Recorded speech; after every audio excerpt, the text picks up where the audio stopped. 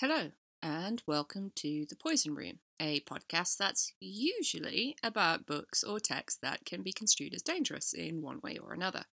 But this is not going to be a normal episode. Instead, I'm going to share with you some of the curious stories and articles I've come across whilst researching other things. Mainly so I can justify to myself having spent the time reading them, rather than focusing on the actual research I was supposed to be doing when I found them. But also because I think they're cool, and therefore want to share them with y'all. Some of them are very short, some are a bit longer, and this first one is long enough that it's going to be the only one in this episode. Next time there will be a bunch of shorter ones. My plan was to do these tangents every 9 episodes, so episode 10, 20, etc. would be tangents. After each tangent episode, I'm going to take a week off just to make sure I can keep on top of research. However, I have already encountered a slight problem with this plan. Despite my best efforts to find a topic that I could cover in one episode, I started a topic and realised halfway through that it was going to be a two-parter. Just 2 parts, I promise. So instead of sticking a 2-week break in between those 2 episodes, I decided to move the tangent and the week off forward by a week. So next week there will be no episode, and the week after that I'll be back with a new story full of religious and political intrigue. Anyway, this week's tangent is from the diary of Elbert Waldo, who, at the time of this story, is a surgeon in the 1st Infantry Regiment of the Connecticut Line during America's Revolutionary War. The extracts of the diary are from the period during which Elbert was present at the building of the Valley Forge encampment at the end of 1777. This was the 3rd of 8 encampments of Washington's Continental Army. The extracts were published in the Pennsylvania Magazine of History and Biography in 1897. I'm largely going to read it without comment, but I'll drop in a few explanatory notes where they might be needed.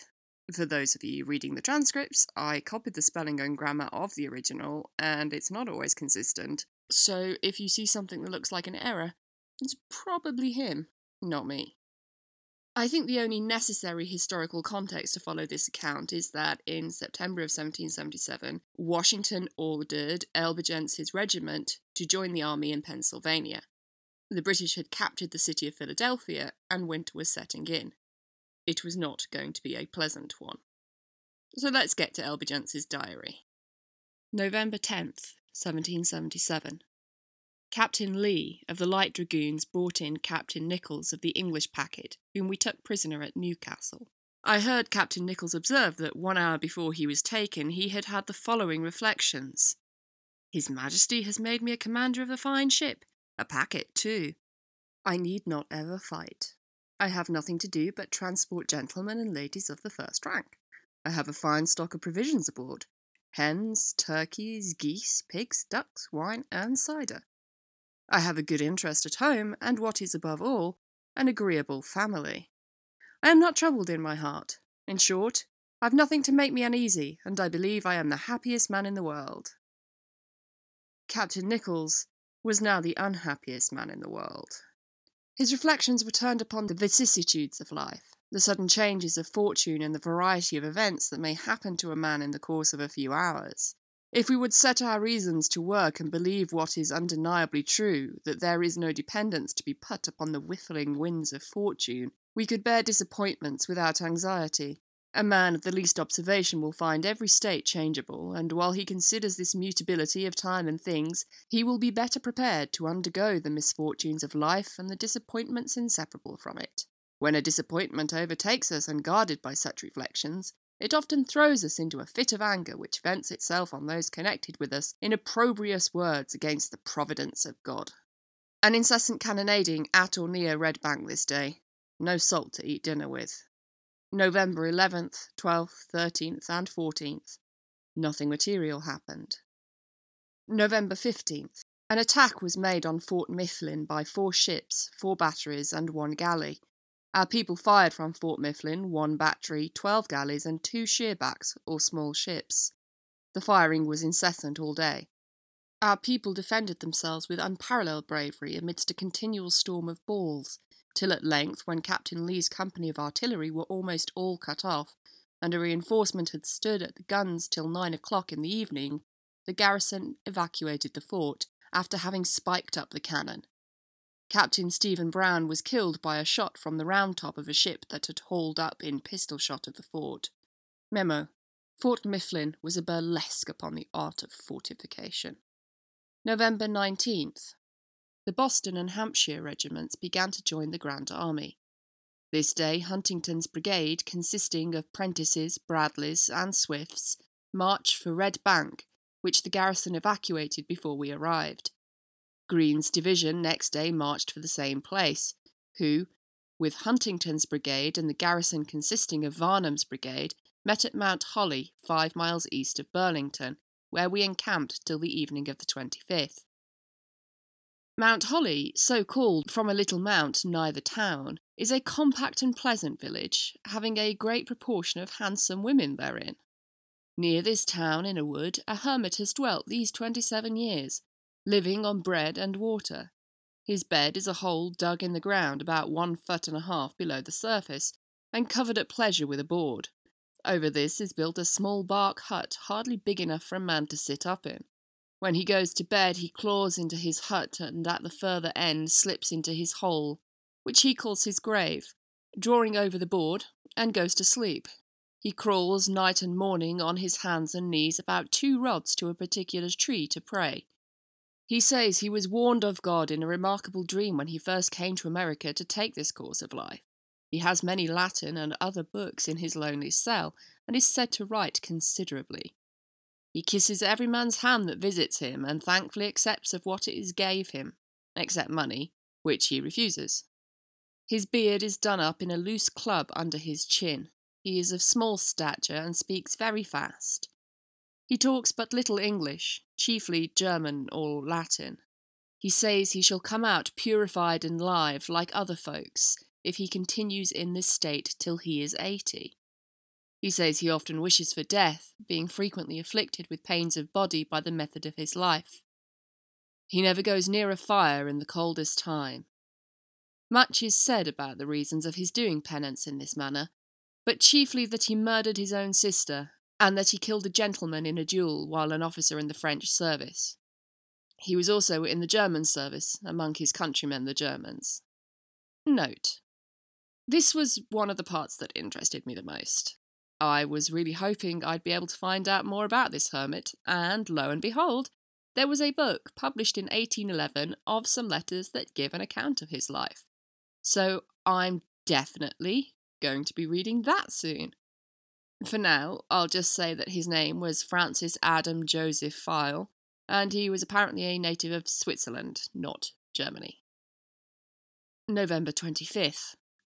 In the evening we marched for Haddonfield, not far from Red Bank, where we arrived in the morning of November 26th.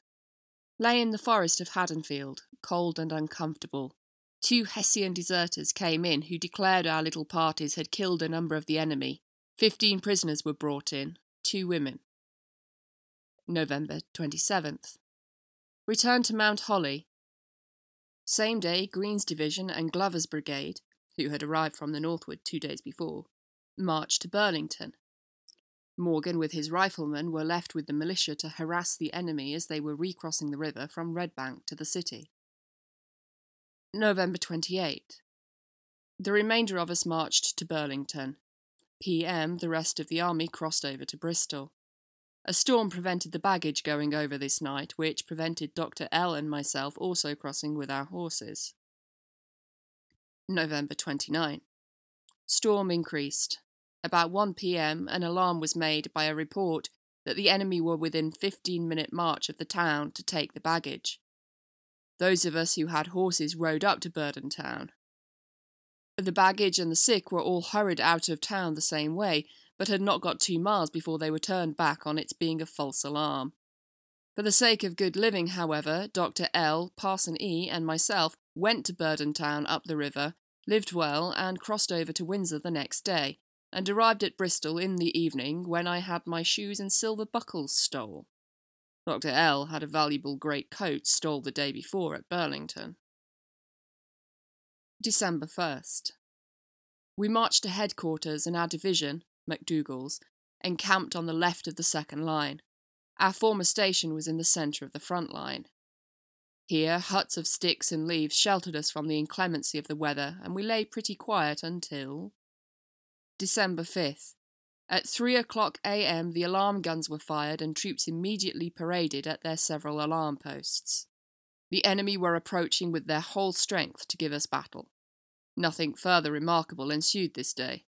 At night our troops lay on their arms, the baggage being all sent away, except what a man might run or fight with. December 6th.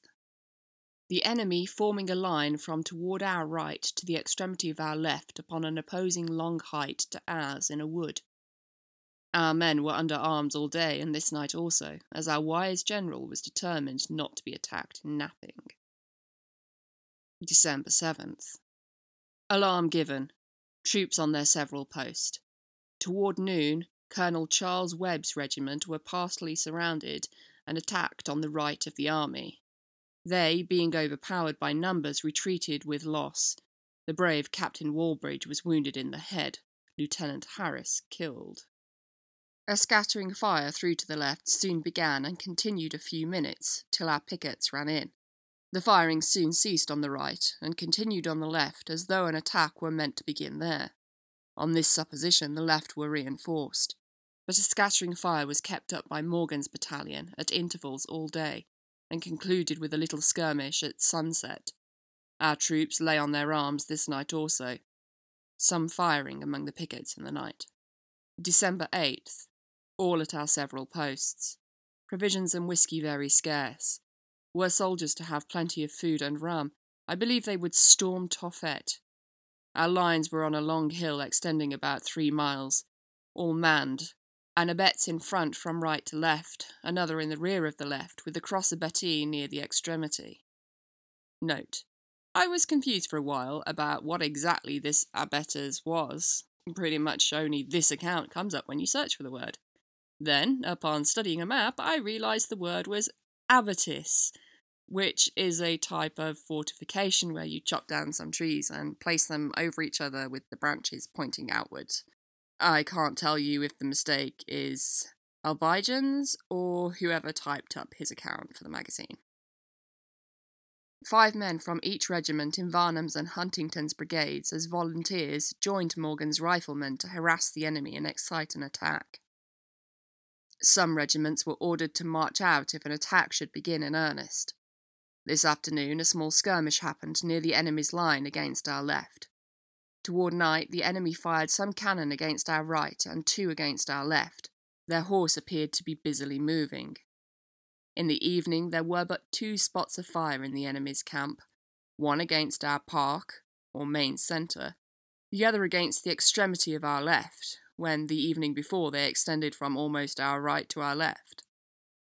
At 12 o'clock at night, our regiment, with 16 more, were ordered to parade immediately before His Excellency's quarters under command of Sullivan and Wayne. We were there by 1, when intelligence came that the enemy had made a precipitate retreat and was safely got into the city. We were all chagrined at this, as we were more willing to chase them in the rear than meet such sulky dogs in front. We were now remanded back, with several draughts of rum in our frozen bellies, which made us so glad we all fell asleep in our huts, nor experienced the coldness of the night till we found ourselves much stiffened by it in the morning. December 9th. We came from within the breastworks, where we had been cooped up 4 tedious days, with clothes and boots on night and day, and resumed our old huts east of the breastwork. The rest of the army chiefly had their huts within the lines. We are insensible what we are capable of enduring till we are put to the test. To endure hardships with good grace, we must always think of the following maxim: pain succeeds pleasure, and pleasure succeeds pain. December 10th. Lay still. December 11th. At 4 o'clock the whole army were ordered to march to Swedes Ford on the river Schuylkill, about 9 miles northwest of Chestnut Hill, and 6 from Whitemarsh, our present encampment. At sun an hour high, the whole were moved from the lines and on their march with baggage. This night encamped in a semicircle nigh the ford. The enemy had marched up the west side of Schuylkill. Potter's brigade of Pennsylvania militia were already there, and had several skirmishes with them, with some loss on his side and considerable on the enemy's. An English sergeant deserted to us this day, and informed that Webb's regiment killed many of their men on the 7th, that he himself took Webb's sergeant major, who was a former deserter from them, and was to be hanged this day. I am prodigious sick, and cannot get anything comfortable. What in the name of Providence am I to do with a fit of sickness in this place where nothing appears pleasing to the sickened eye and nauseating stomach? But I doubt not Providence will find out a way for my relief. But I cannot eat beef if I starve, for my stomach positively refuses to entertain such company. And how can I help that? December 12th. A bridge of wagons made across the Schuylkill last night, consisting of 36 wagons with a bridge of rails between each. Some skirmishing over the river. Militia and dragoons brought into camp several prisoners. Sunset. We were ordered to march over the river. It snows. I'm sick. Eat nothing. No whiskey. No forage. Lord, Lord, Lord. The army were till sunrise crossing the river, some at the wagon bridge and some at the raft bridge below. Cold and uncomfortable. December 13th. The army marched 3 miles from the west side of the river and encamped near a place called the Gulf, and not an improper name neither, for this gulf seems well adapted by its situation to keep us from the pleasure and enjoyments of this world, or being conversant with anybody in it. It is an excellent place to raise the ideas of a philosopher beyond the gutted thoughts and reflections of an Epicurean. His reflections will be as different from the common reflections of mankind as if he were unconnected with the world, and only conversant with immaterial beings. It cannot be said that our superiors are about to hold consultations with spirits infinitely beneath their order by bringing us into these utmost regions of the terraqueous sphere. No, it is, upon consideration, for many good purposes, since we are to winter here.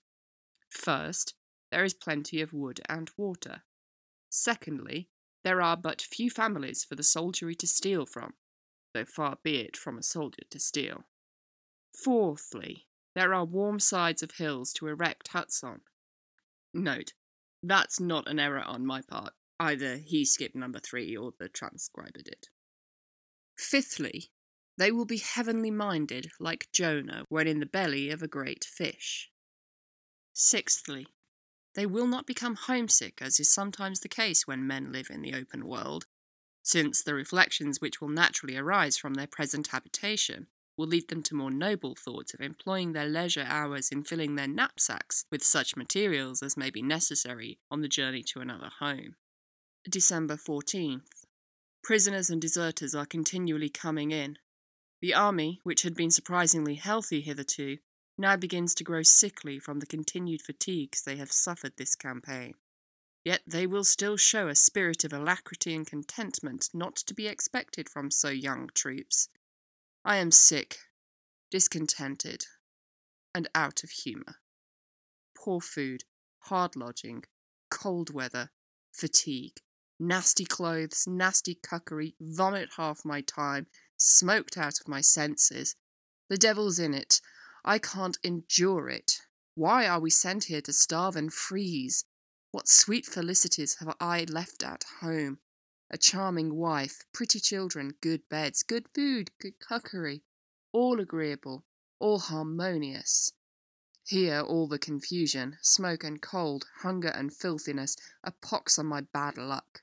There comes a bowl of beef soup, full of burnt leaves and dirt, sickish enough to make a Hector spew. Away with it, boys, I'll live like the chameleon upon air.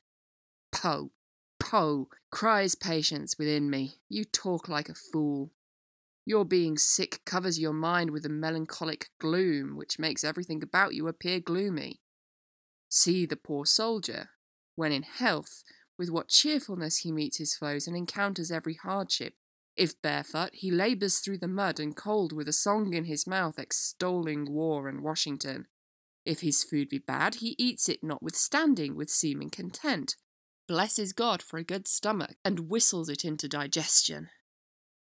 But hark ye, patience, a moment. There comes a soldier, his bare feet are seen through his worn-out shoes, his legs nearly naked from the tattered remains of an only pair of stockings. his breeches not sufficient to cover his nakedness, his shirt hanging in strings, his hair dishevelled, his face meagre, his whole appearance pictures a person forsaken and discouraged. He comes and cries with an air of wretchedness and despair, "I am sick, my feet lame, my legs are sore, my body covered with this tormenting itch. My clothes are worn out, my constitution is broken, my former activity is exhausted by fatigue, hunger, and cold. I fail fast, I shall soon be no more, and all the reward I shall get will be, poor Will is dead." People who live at home in luxury and ease, quietly possessing their habitations, enjoying their wives and families in peace, have but a very faint idea of the unpleasing sensations and continual anxiety the man endures who is in a camp and is the husband and parent of an agreeable family. These same people are willing we should suffer everything for their benefit and advantage, and yet are the first to condemn us for not doing more. December 15th. Quiet. Eat persimmons. Found myself better for their lenient operation. Went to a house, poor and small, but good food within. Eat too much from being so long abstemious, through want of palatables. Mankind are never truly thankful for the benefits of life until they have experienced the want of them. The man who has seen misery knows best how to enjoy good. He who is always at ease and has enough of the blessings of common life is an impotent judge of the feelings of the unfortunate. December 16th. Cold, rainy day. Baggage ordered over the gulf of our division, which were to march at 10, but the baggage was ordered back, and for the first time since we have been here the tents were pitched to keep the men more comfortable. "Good morning, brother soldier," says one to another. "How are you?" "All wet, I thank ye. Hope you are so," says the other. The enemy have been at Chestnut Hill, opposite to us near our last encampment the other side of Schuylkill. Made some ravages, killed 2 of our horsemen, taken some prisoners. We have done the like by them. December 18th. Universal thanksgiving, a roasted pig at night. God be thanked for my health, which I have pretty well recovered. How much better should I feel were I assured my family were in health? But the same good being who graciously preserves me is able to preserve them, and bring me to the ardently wished-for enjoyment of them again. Rank and precedence make a good deal of disturbance and confusion in the American army. The army are poorly supplied with provision, occasioned, it is said, by the neglect of the commissary of purchases. Much talk among officers about discharges. Money has become of too little consequence. The Congress have not made their commissions valuable enough. Heaven avert the bad consequences of these things. There's a gap in the text here, and it picks up again halfway through a sentence. Up the North Road, and so got out unnoticed. He informed that Cornwallis was embarked for England, and that some Highlanders had gone to New York for winter quarters. There is nothing to hinder parties of the like kind above mentioned continually coming out between Delaware and Schuylkill, and plundering and destroying the inhabitants. Our brethren who are unfortunately prisoners in Philadelphia meet with the most savage and inhumane treatments that barbarians are capable of inflicting. Our enemies do not knock them in the head, or burn them with torches, or flay them alive, or gradually dismember them till they die, which is customary among savages and barbarians. No, they are worse by far. They suffer them to starve, to linger out their lives in extreme hunger. One of these poor unhappy men drove to the last extreme by rage of hunger, eat his own fingers up to the first joint from the hand before he died. Others eat the clay, the lime, the stones of the prison walls. Several who died in the yard had pieces of bark, wood, clay, and stones in their mouths, which the ravings of hunger had caused them to take in for food in the last agonies of life. These are thy mercies, O Britain. December 21st. Valley Forge. Preparations made for huts. Provisions scarce. Mr. Ellis went homeward. Sent a letter to my wife. Heartily wish myself at home. My skin and eyes are almost spoiled with continual smoke. A general cry through the camp this evening among the soldiers. No meat, no meat. The distant vales echoed back the melancholy sound. No meat, no meat. Imitating the noise of crows and owls also made a part of the confusing music. What have you for dinner, boys? Nothing but fire cake and water, sir. At night. Gentlemen, the supper is ready.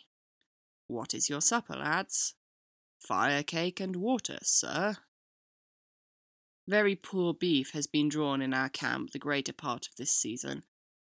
A butcher bringing a quarter of this kind of beef into camp one day, who had white buttons on the knees of his breeches. A soldier cries out, There, Tom, is more of your fat beef. By my soul, I can see the butcher's breeches buttons through it. December 22nd. Lay excessive cold and uncomfortable last night. My eyes are started out from their orbits like a rabbit's eyes, occasioned by a great cold and smoke. What have you got for breakfast, lads? Fire cake and water, sir. The Lord send that our commissary of purchases may live on fire cake and water, till their glutted guts are turned to pasteboard. Note: fire cake is literally just flour and water combined, and then cooked on a fire. Our division are under marching orders this morning. I am ashamed to say it, but I am tempted to steal fowls if I could find them, or even a whole hog, for I feel as if I could eat one. But the impoverished country about us affords us but little matter to employ a thief, or keep a clever fellow in good humour. But why do I talk of hunger and hard usage when so many in the world have not even fire cake and water to eat? The human mind is always poring upon the gloomy side of fortune, and while it inhabits this lump of clay, will always be in an uneasy and fluctuating state, produced by 1,000 incidents in common life which are deemed misfortunes, while the mind is taken off from the nobler pursuits of matters in futurity. The sufferings of the body naturally gain the attention of the mind, and this attention is more or less strong, in greater or lesser souls, although I believe that ambition and a high opinion of fame makes many people endure hardships and pains with that fortitude we after times observe them to. On the other hand, a despicable opinion of the enjoyments of this life by a continued series of misfortunes and a long acquaintance with grief induces others to bear afflictions with becoming serenity and calmness. It is not in the power of philosophy, however, to convince a man he may be happy and contented if he will, with a hungry belly. Give me food, clothes, wife and children, kind heaven, and I'll be as contented as my nature will permit me to be. This evening a party with 2 field pieces were ordered out. At 12 of the clock at night, Providence sent us a little mutton, with which we immediately had some broth made, and a fine stomach for the same. Ye who eat pumpkin pie and roast turkeys, and yet curse fortune for using you ill, curse her no more, lest she reduce your allowance of her favours to a bit of fire cake and a draught of cold water, and in cold weather too. December 23rd. The party that went out last evening not returned today. This evening an excellent player on the violin, in that soft kind of music, which is so finely adapted to stir up the tender passions.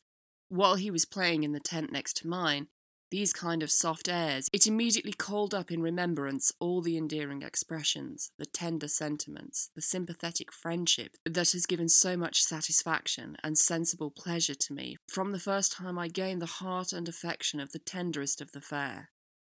1,000 agreeable little incidents which have occurred since our happy connection, and which would have passed totally unnoticed by such who are strangers to the soft and sincere passion of love, were now recalled to my mind, and filled with me these tender emotions and agreeable reflections, which cannot be described, and which, in spite of my philosophy, forced out the sympathetic tear.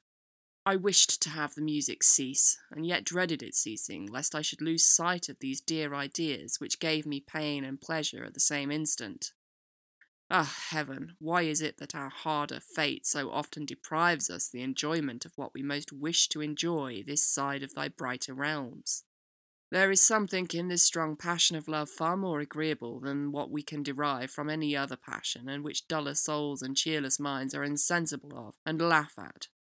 Let such fools laugh at me. December 24th. Party of the 22nd not returned.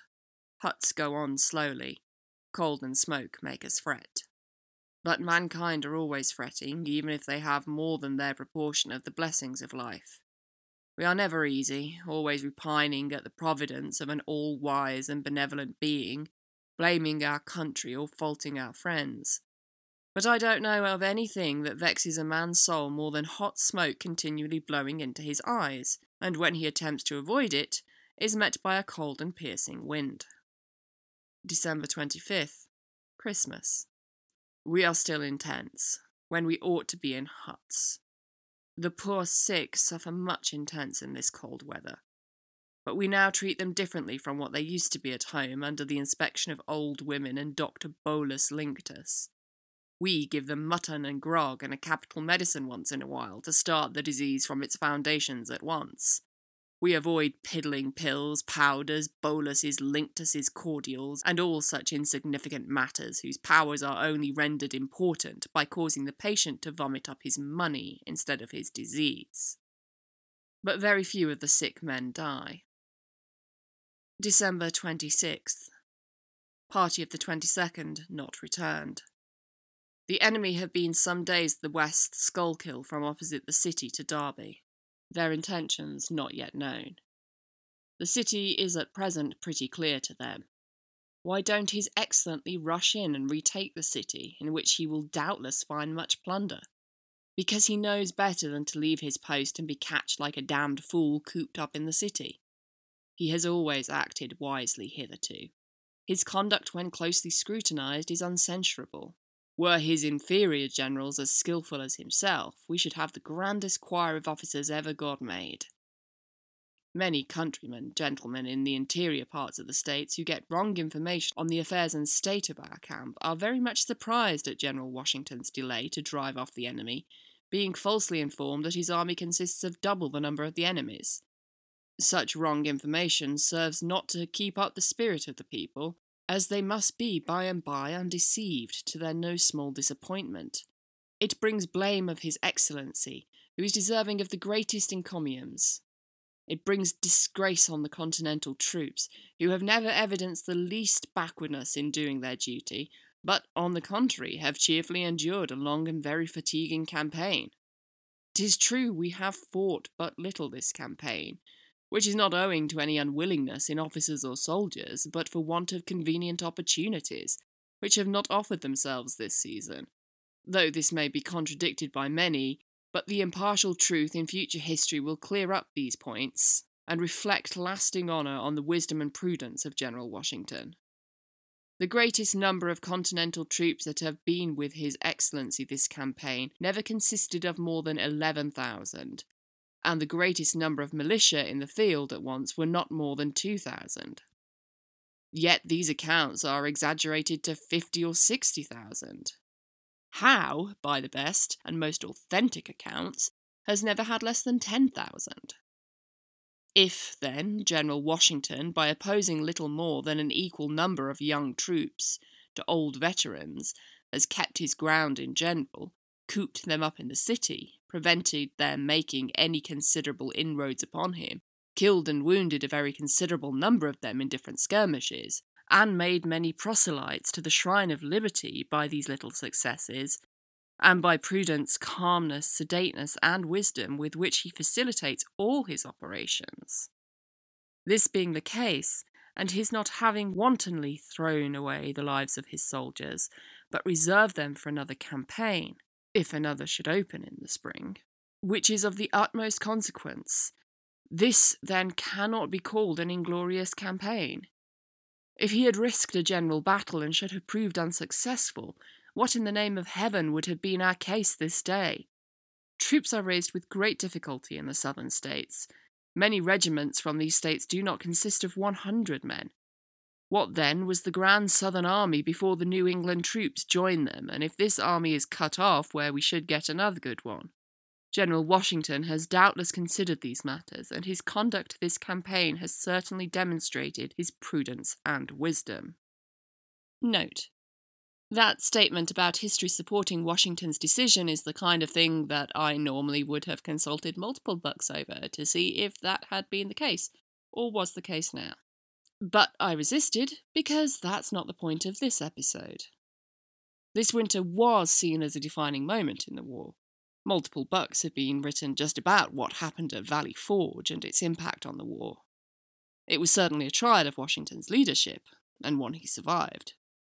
Washington chose the Valley Forge site because he wanted to stay close to Philadelphia, but all the surrounding towns were full of refugees that had fled the city.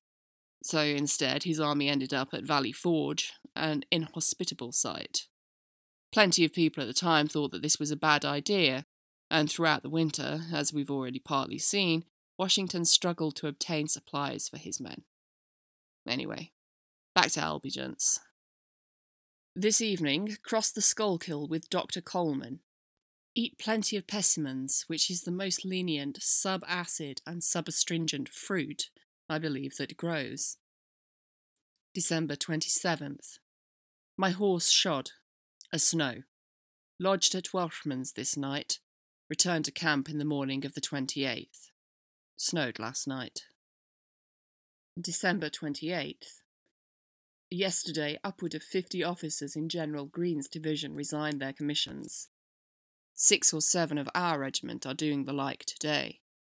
All this is occasioned by officers' families being so much neglected at home on account of provisions.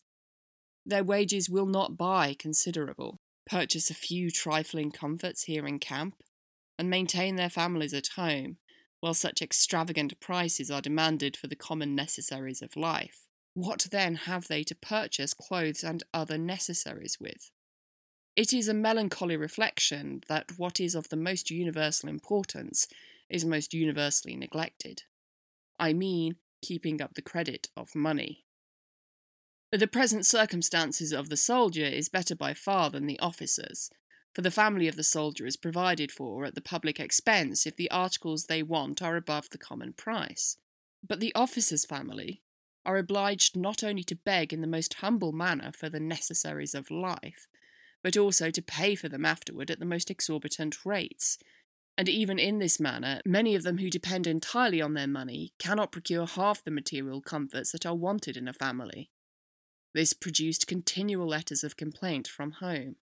When the officer had been fatigued through wet and cold and returns to his tent, where he finds a letter directed to him from his wife, filled with the most heart-aching tender complaints a woman is capable of writing, acquainting him with the incredible difficulty with which she procures a little bread for herself and children, and finally concluding with expressions bordering on despair of procuring a sufficiency of food to keep soul and body together through the winter, that her money is of very little consequence to her, that she begs him to consider that charity begins at home, and not suffer his family to perish with want in the midst of plenty. When such, I say, is the tidings they constantly hear from their families, what man is there who has least regard for his family, whose soul would not shrink within him, who would not be disheartened from persevering in the best of causes, the causes of his country, when such discouragements as these lie in his way, which his country might remedy, if they would? December 28th. Building our huts. December 29th. Continued the work. Snowed all day pretty briskly. The party of the 22nd returned. Lost 18 men, who were taken prisoners by being decoyed by the enemy's light horse, who brought up the rear as they repassed the Schuylkill to the city. Our party took 13 or 14 of their horsemen. The enemy came out to plunder, and have stripped the town of Derby of even all its household furniture. Our party was several times mixed with the enemy's horse, not knowing them from our Connecticut light horse, their cloaks being alike. So much talk about discharges among the officers, and so many are discharged. He's excellently lately expressed his fears of being left alone with the soldiers only. Strange that our country will not exert themselves for his support and save so good, so great a man from entertaining the least anxious doubt of their virtue and perseverance in supporting a cause of such unparalleled importance. All hell couldn't prevail against us if heaven continues no more than its former blessings, and if we keep up the credit of our money, which has now become of the last consequence. If its credit sinks but a few degrees more, we shall then repent when 'tis too late, and cry out for help when no one will appear to deliver. We who are in the camp and depend on our money entirely to procure the comforts of life feel the importance of this matter. He who is hoarding it up in his chest thinks little more of it than how he shall procure more. December 30th.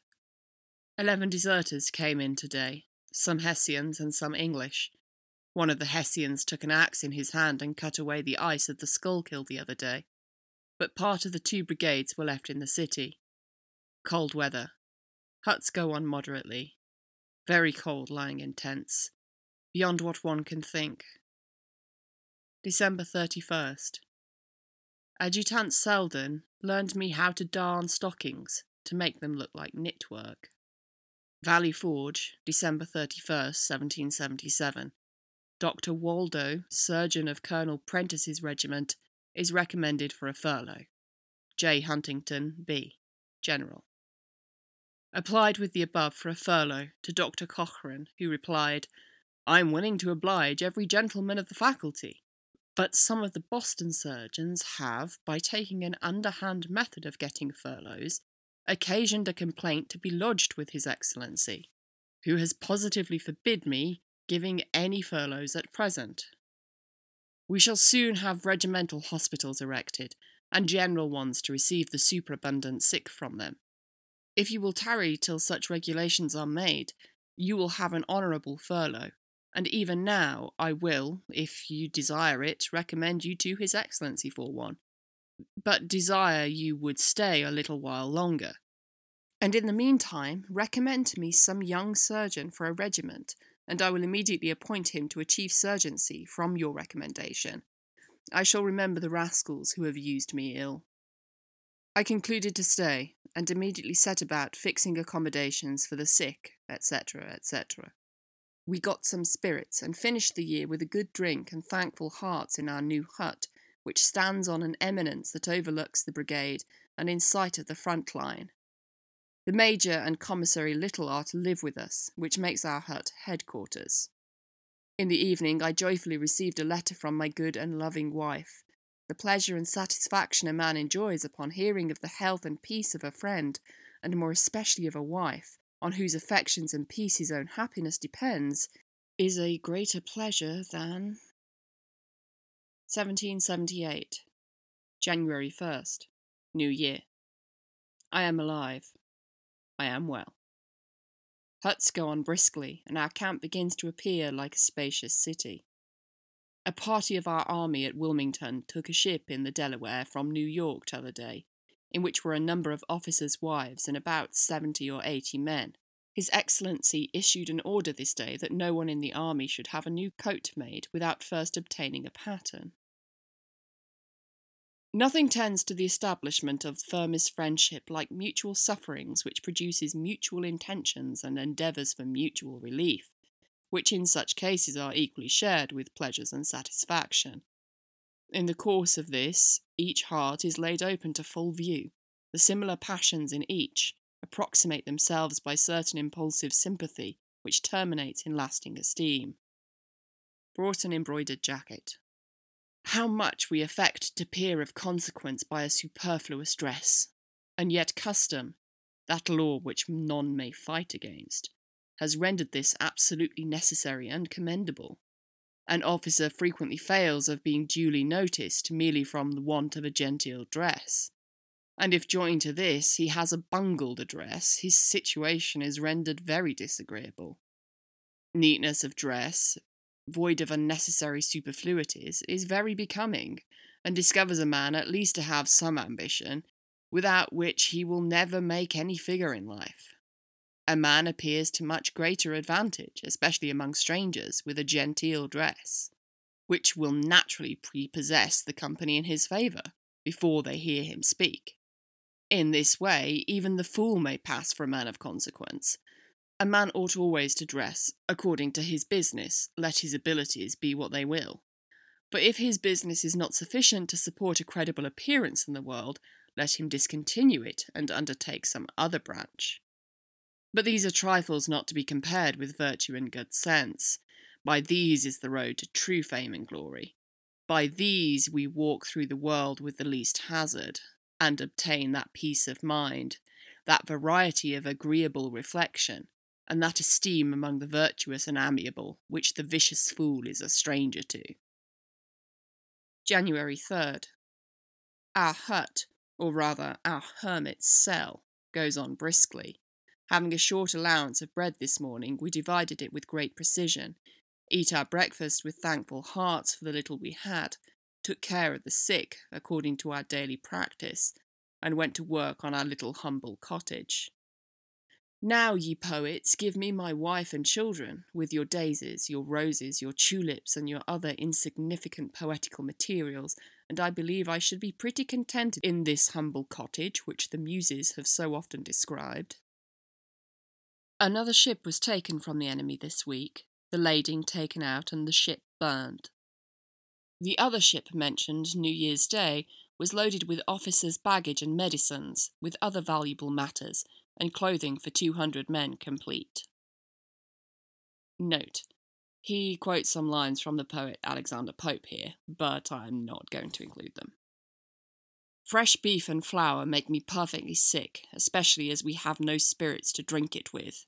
But others stand it, so must I. Today His Excellency in orders acquainted the troops of the Congress's high approbation of their spirited perseverance and good conduct this campaign, that rations should be raised monthly in proportion to the rise of the articles of life, but the Congress were exerting themselves to supply the commissary and clothier departments with a great quantity of better stores than hitherto, that the troops may be supplied with a greater quantity of provision than they have been of late, and that a month's wages extraordinarily shall be given to every officer and soldier who shall live in the huts this winter. Good encouragement this, and we think ourselves deserving of it, for the hunger, thirst, cold, and fatigue we have suffered this campaign. Although we have not fought much, yet the oldest soldiers among us have called the campaign a very severe and hard one. Sunday, January 4th. Properly accoutred, I went to work at masonry. None of my mess were to dictate me, and before night, being found with mortar and stone, I almost completed a genteel chimney to my magnificent hut. However, as we had short allowance of food and no grog, my back ached before night. I was called to relieve a soldier thought to be dying. He expired before I reached the hut. He was an Indian, an excellent soldier, and an obedient, good-natured fellow. He engaged for money, doubtless, as others do, but he has served his country faithfully. He has fought for those very people who disinherited his forefathers. Having finished his pilgrimage, he was discharged from the war of life and death. His memory ought to be respected more than those ones who supply the world with nothing better than money and vice.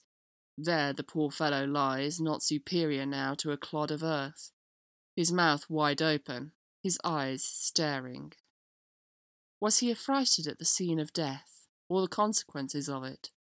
Doubtless both, but he has doubtless acted agreeable to the dictates of nature in the course of his whole life.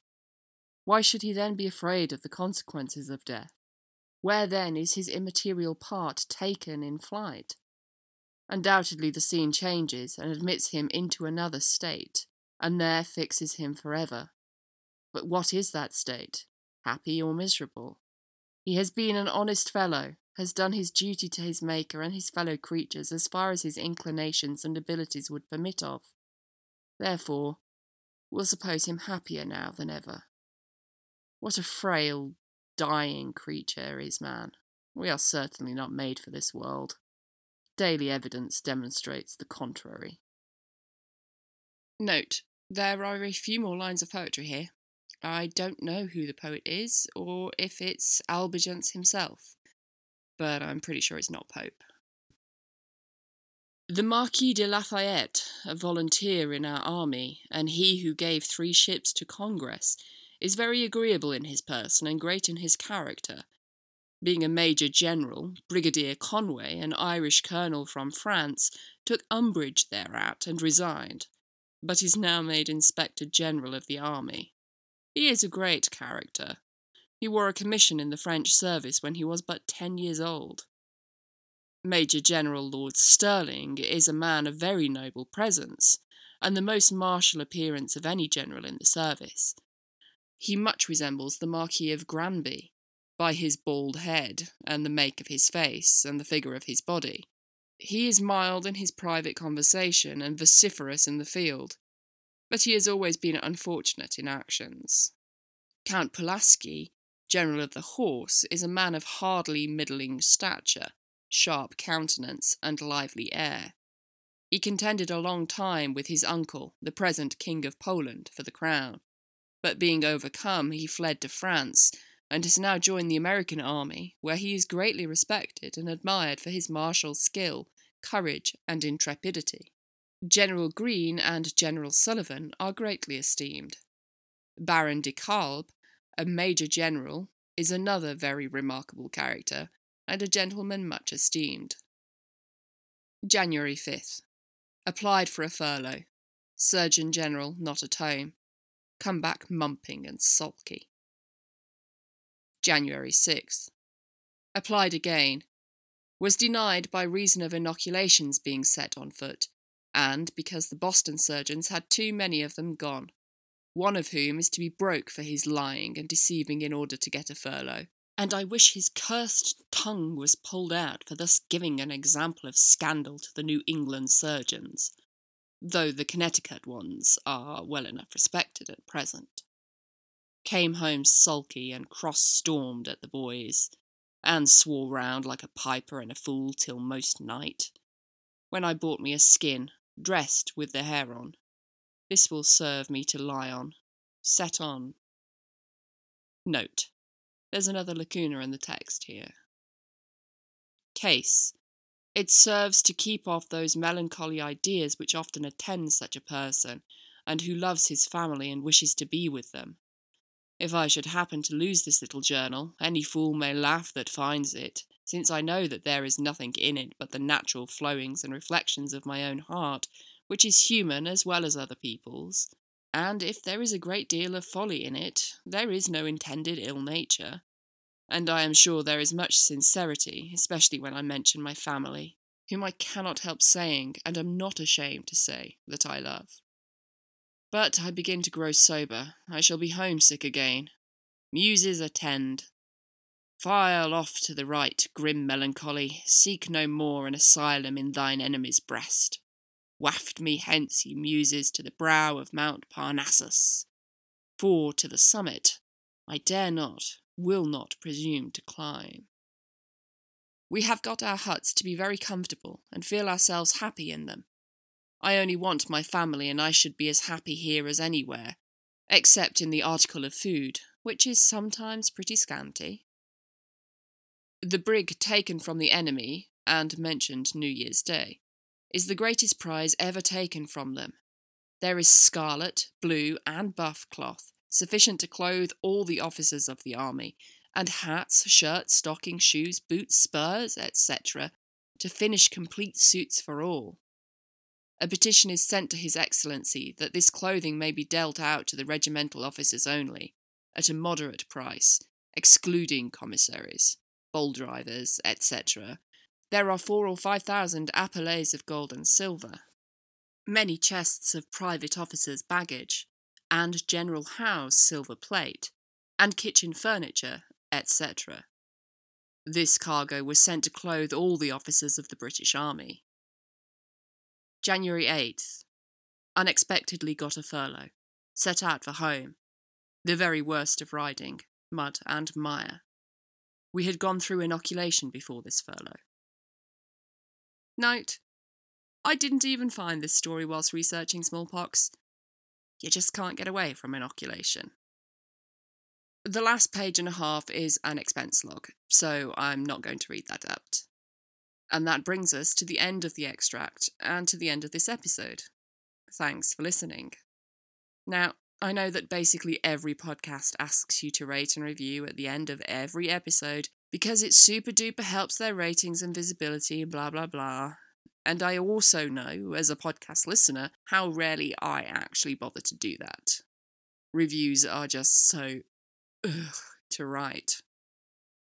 Obviously, I would love it if you do write a review, but right now I'm more interested in asking you to give me a rating.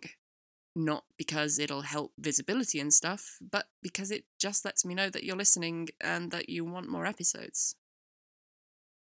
If you have questions, comments, feedback, want to suggest a topic, etc., you can find the podcast on Twitter at PoisonRoomPod or send an email to poisonroompodcast@gmail.com. Maybe let me know what kind of episodes you prefer, or whether they're too long or short, or just don't mention the smallpox saga. I know that was a lot. Transcripts of all episodes, including the references and bibliography, are available at poisonroom.com. You have been listening to The Poison Room, a podcast that grants unexpected furloughs. The voice in your ears has been a hermit in the woods, sleeping in a hole.